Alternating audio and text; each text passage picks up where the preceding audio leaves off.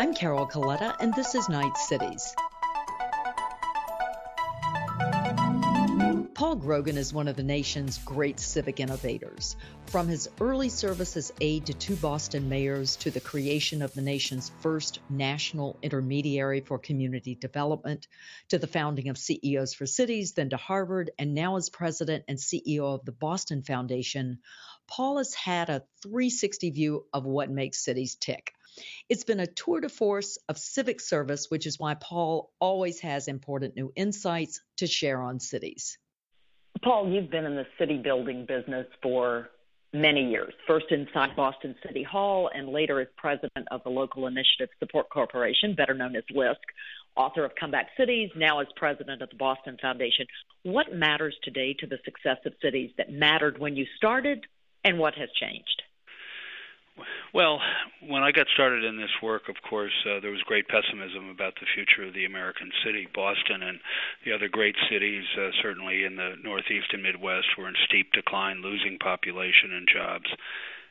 And that led to a lot of very real problems, but it also led to, I think, a tremendous pessimism about the future of the city. All the action, all the investment was in the suburbs. It seemed to be the way people wanted to live if they possibly could. And I'm just happy that I've lived long enough to see just an enormous turnaround from those days, where now significant segments of the population clearly prefer urban living, including a lot of the most desired young people, the most skilled young people coming out of our colleges and universities. But cities are also popular with my generation of baby boomers who largely raised their families in the suburbs, but now don't need the big house and are really attracted to the new vitality that Boston and many other cities are displaying with the dining out scene, the arts and culture and theater scene. So there's really been, I think, just a tremendous turnaround, but also more fundamentally in terms of the economy. Ed Glazer, the urban economist from Harvard, says, cities are all about necessary proximity.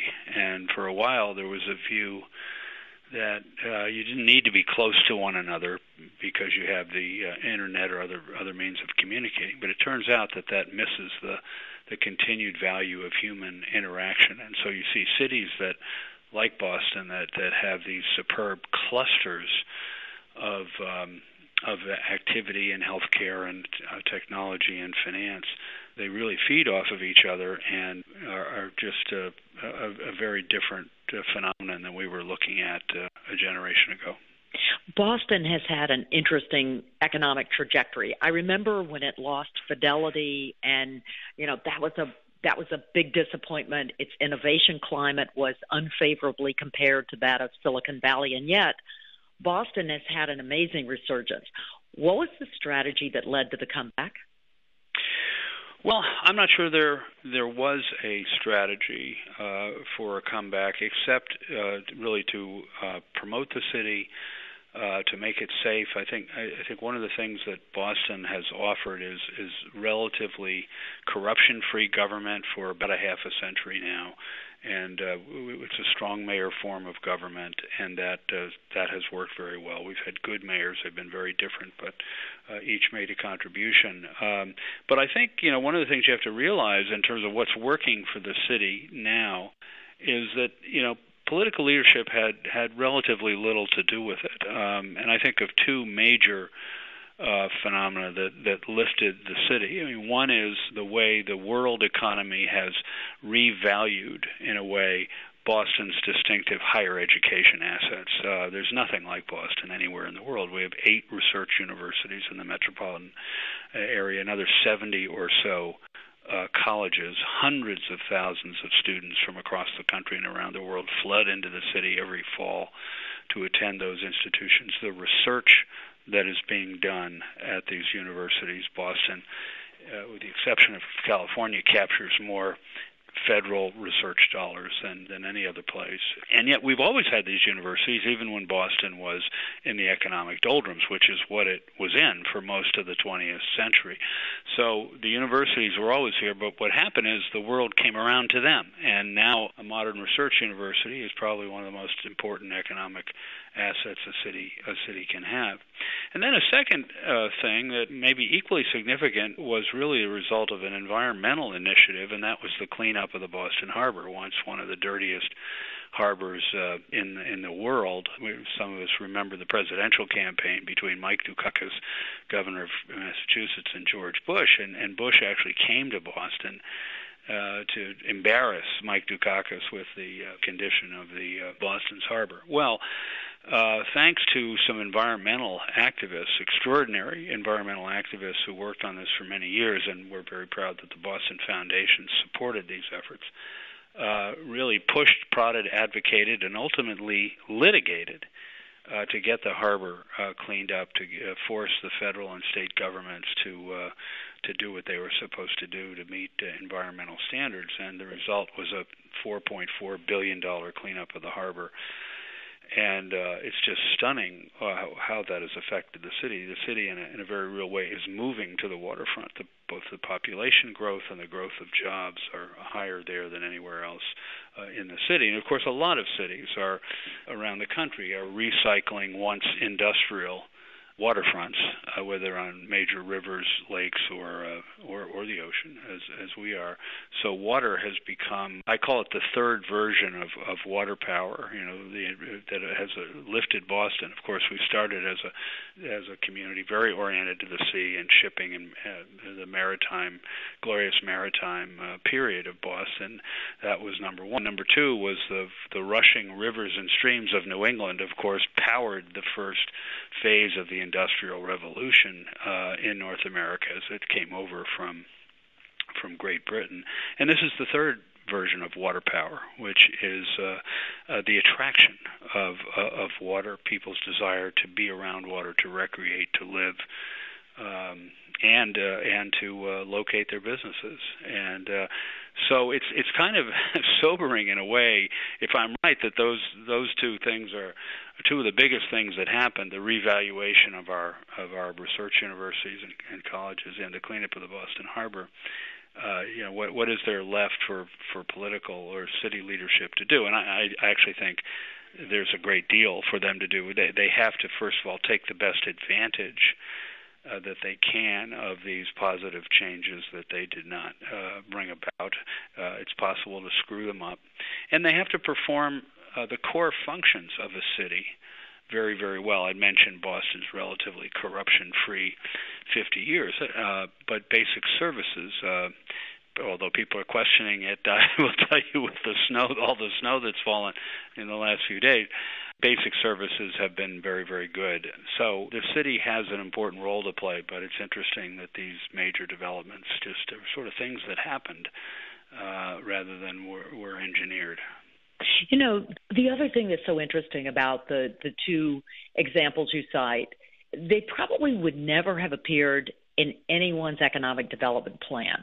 What can you think of other equivalents that cities might have, other cities other than Boston might have, that would have the same sort of economic development effect? We're still a society where commodities can matter enormously, and if you happen to be in an energy-rich environment,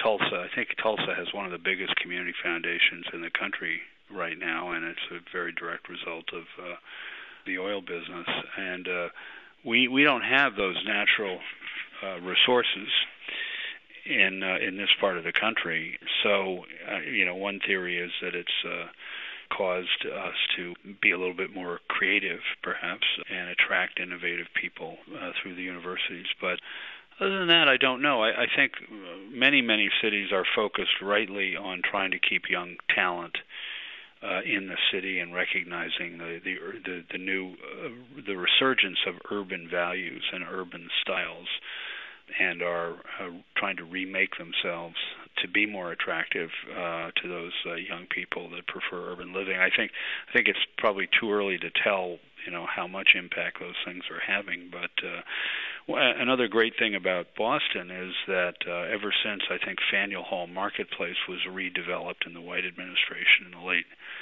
70s, that was sort of almost a defiant reassertion of urban values. Now we're going to have a gathering place. We're going to have life on the street. We're going to have, a 24-hour place here in the oldest part of the city, and that was very hard to do, hard to get financing for. In fact, I remember that Kevin White, the mayor at the time, and Jim Rouse, the legendary developer and later the founder of the Enterprise Foundation, were running around to all of our financial institutions, and we had a lot more headquarters companies in those days than we do now before the great consolidation that's occurred.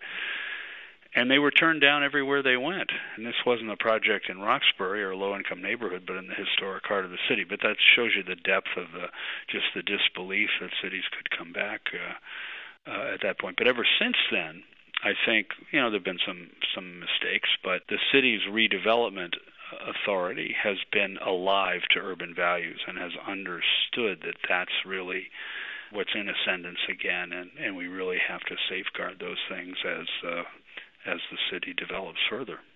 If the best economic development strategies for Boston were never labeled as economic development strategies, as you point out, where will economic development policy and strategy come from?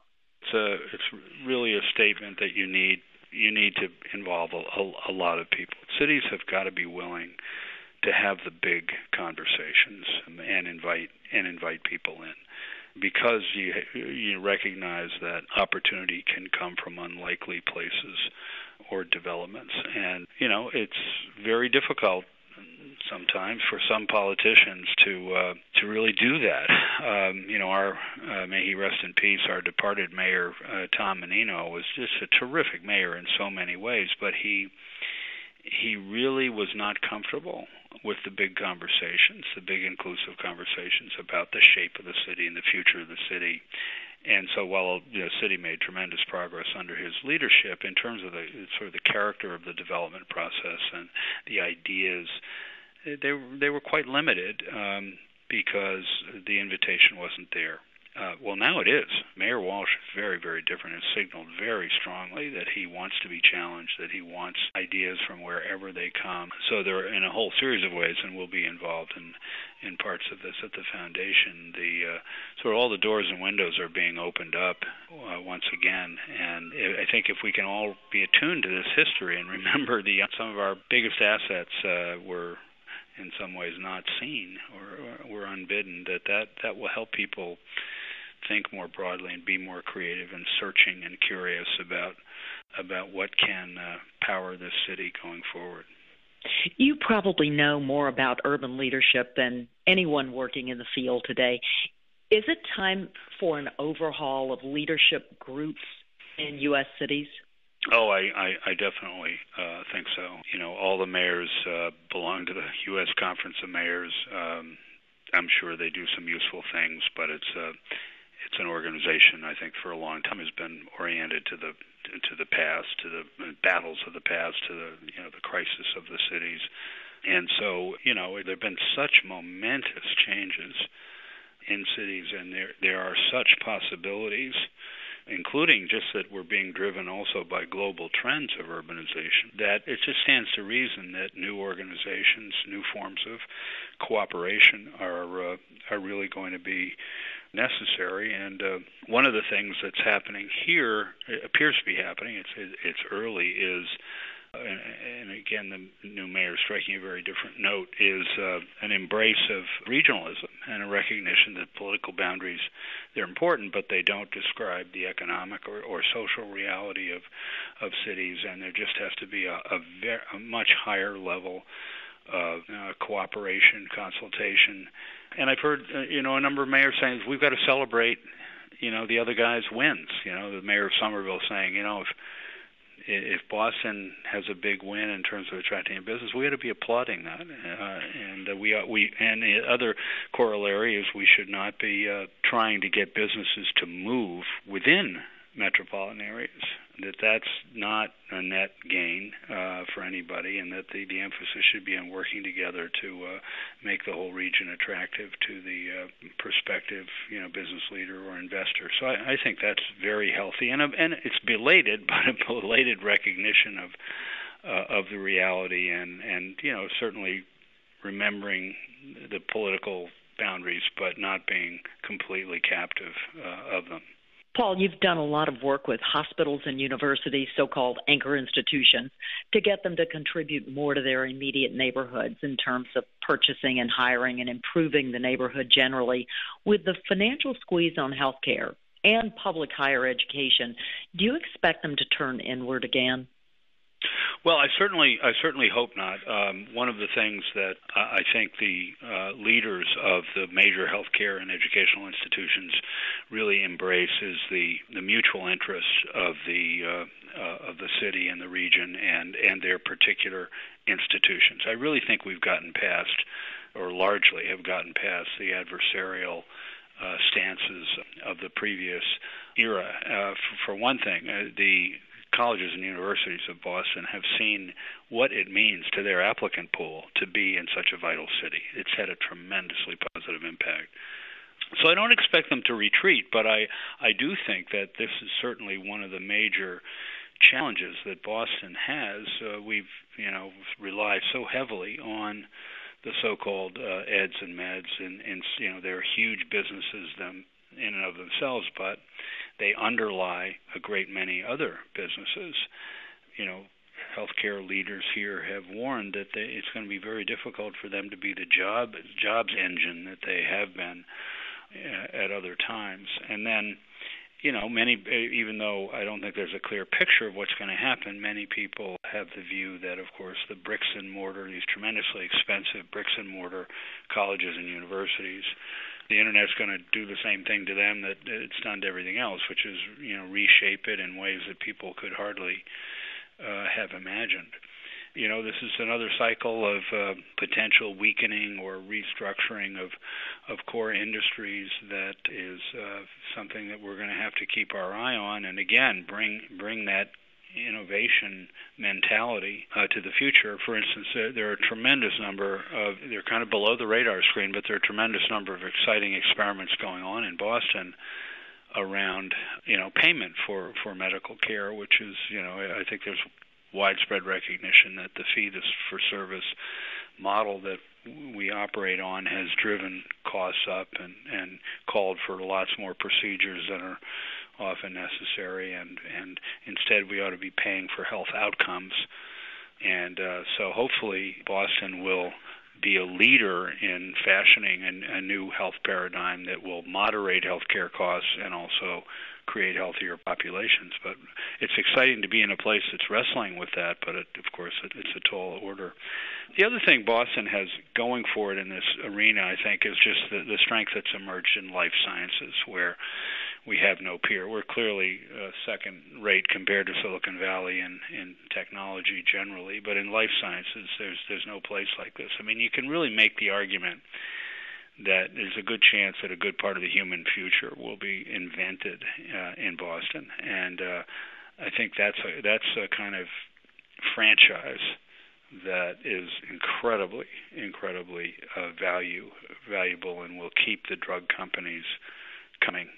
You ran a big urban financial intermediary, LISC, that functions, I guess, in some ways as a super community development corporation, a CDC for CDCs in some ways, Enterprise Living Cities or other national organizations trying to funnel dollars and ideas to cities. Now, from your local perspective, again, running the Boston Foundation, what do you think is missing at the national level that would propel the success of cities?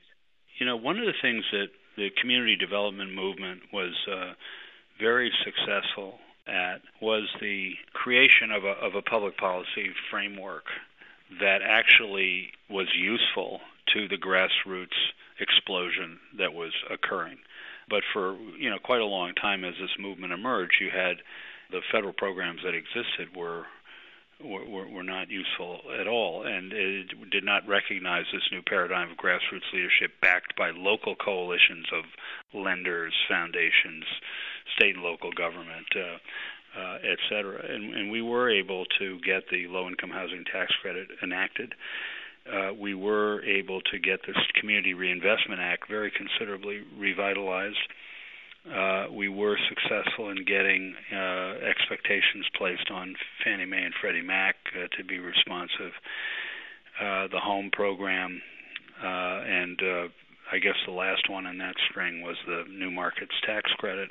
The amazing thing about that list is that all those things are still in existence, which if you had told me in 1986 when we got the low-income housing tax credit passed that in 2015 it would still be there, I mean, it's absolutely stunning. And I think it says something about the appeal of grassroots revitalization and the recognition that bottoms-up action really matters, and that communities that are very, very troubled can be turned around if people have the right equipment. So I think what has to happen again is for the urban, progressives and activists to really get together and talk about what are the things that really need doing now. And one of the things that I've thought of that the national foundations and the federal government ought to be interested in is this intermediary strategy that played out in community development. Now, I'm obviously hopelessly biased here, having been the CEO of LISC for 13 years, but I just think it's beyond question that the emergence of two significant national intermediaries, LISC and Enterprise, that could create a bridge between this largely invisible grassroots movement and centers of power and resources that would otherwise have been completely unavailable to the grassroots movement, being as dispersed and thinly capitalized as it was. I mean, think about it. We were able to get all that public policy enacted by in effect presenting the power and possibility and excitement of grassroots to the Congress and to successive administrations. We were able to create channels, and Living Cities is a great example of that, for large amounts of capital to flow into communities where it just would have been very difficult for the sources of that capital, the national foundations, to do that themselves with any assurance of success. And the intermediaries also played a tremendous role in just lifting the practice of community development in a lot of cities, and some others cleaning it up. Community development in some cities was controlled by politicians, not productive, and the intermediaries could sort of set the terms and say, we're not going to come to your city, unless we straighten this out. So you think about that's a long list of positives. Why hasn't this been tried in some other areas? One thinks of job training, for instance, or energy retrofitting and conservation. Couldn't we imagine national intermediaries, again, feeding, nurturing, supporting a growing web of local efforts to take on issues like these?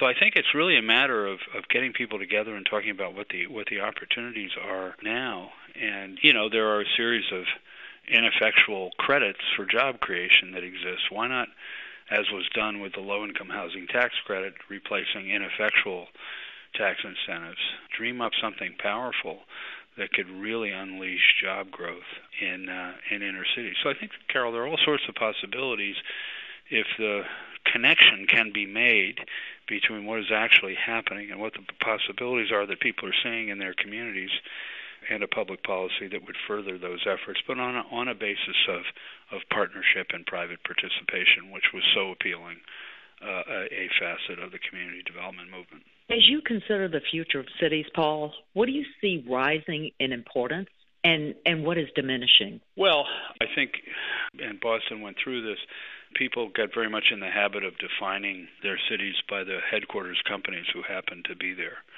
And I think Boston just offers a case study of how wrong people were to think that the economy would be seriously damaged if we lost headquarters companies.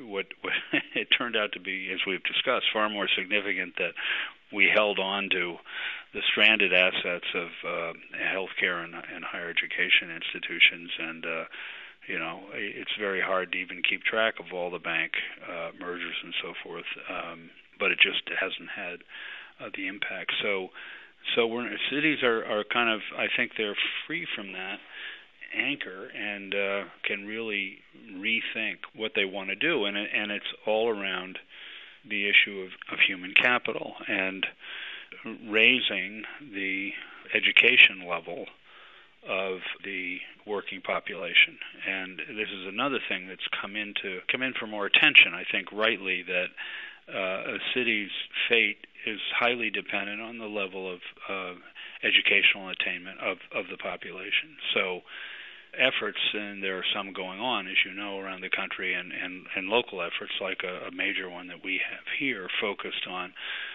trying to dramatically improve college completion rates for public school graduates, particularly low-income, minority, and immigrant students, which nationally are disastrously low. But that can be done. We believe it can be done. It's not impossible, but you have to have a strategy and a very sophisticated strategy to do that. So this focus on talent, raising the educational attainment of the population, holding on to those that do have those qualifications, I think that's far more important than any number of things you can think about that used to be regarded as whether a city would thrive or not. But I think that should be encouraging to people that it's wide open, and if we focus on talent, the talent will come forward and with the ideas that are necessary.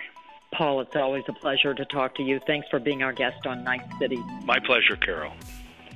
Paul Grogan is president and CEO of the Boston Foundation. You can follow us on Twitter at #NightCities and at @CColetta. Sign up for our newsletter at knightfoundation.org/podcast to get the 5 things you should know from this interview and others. You've been listening to Night Cities. I'm Carol Coletta.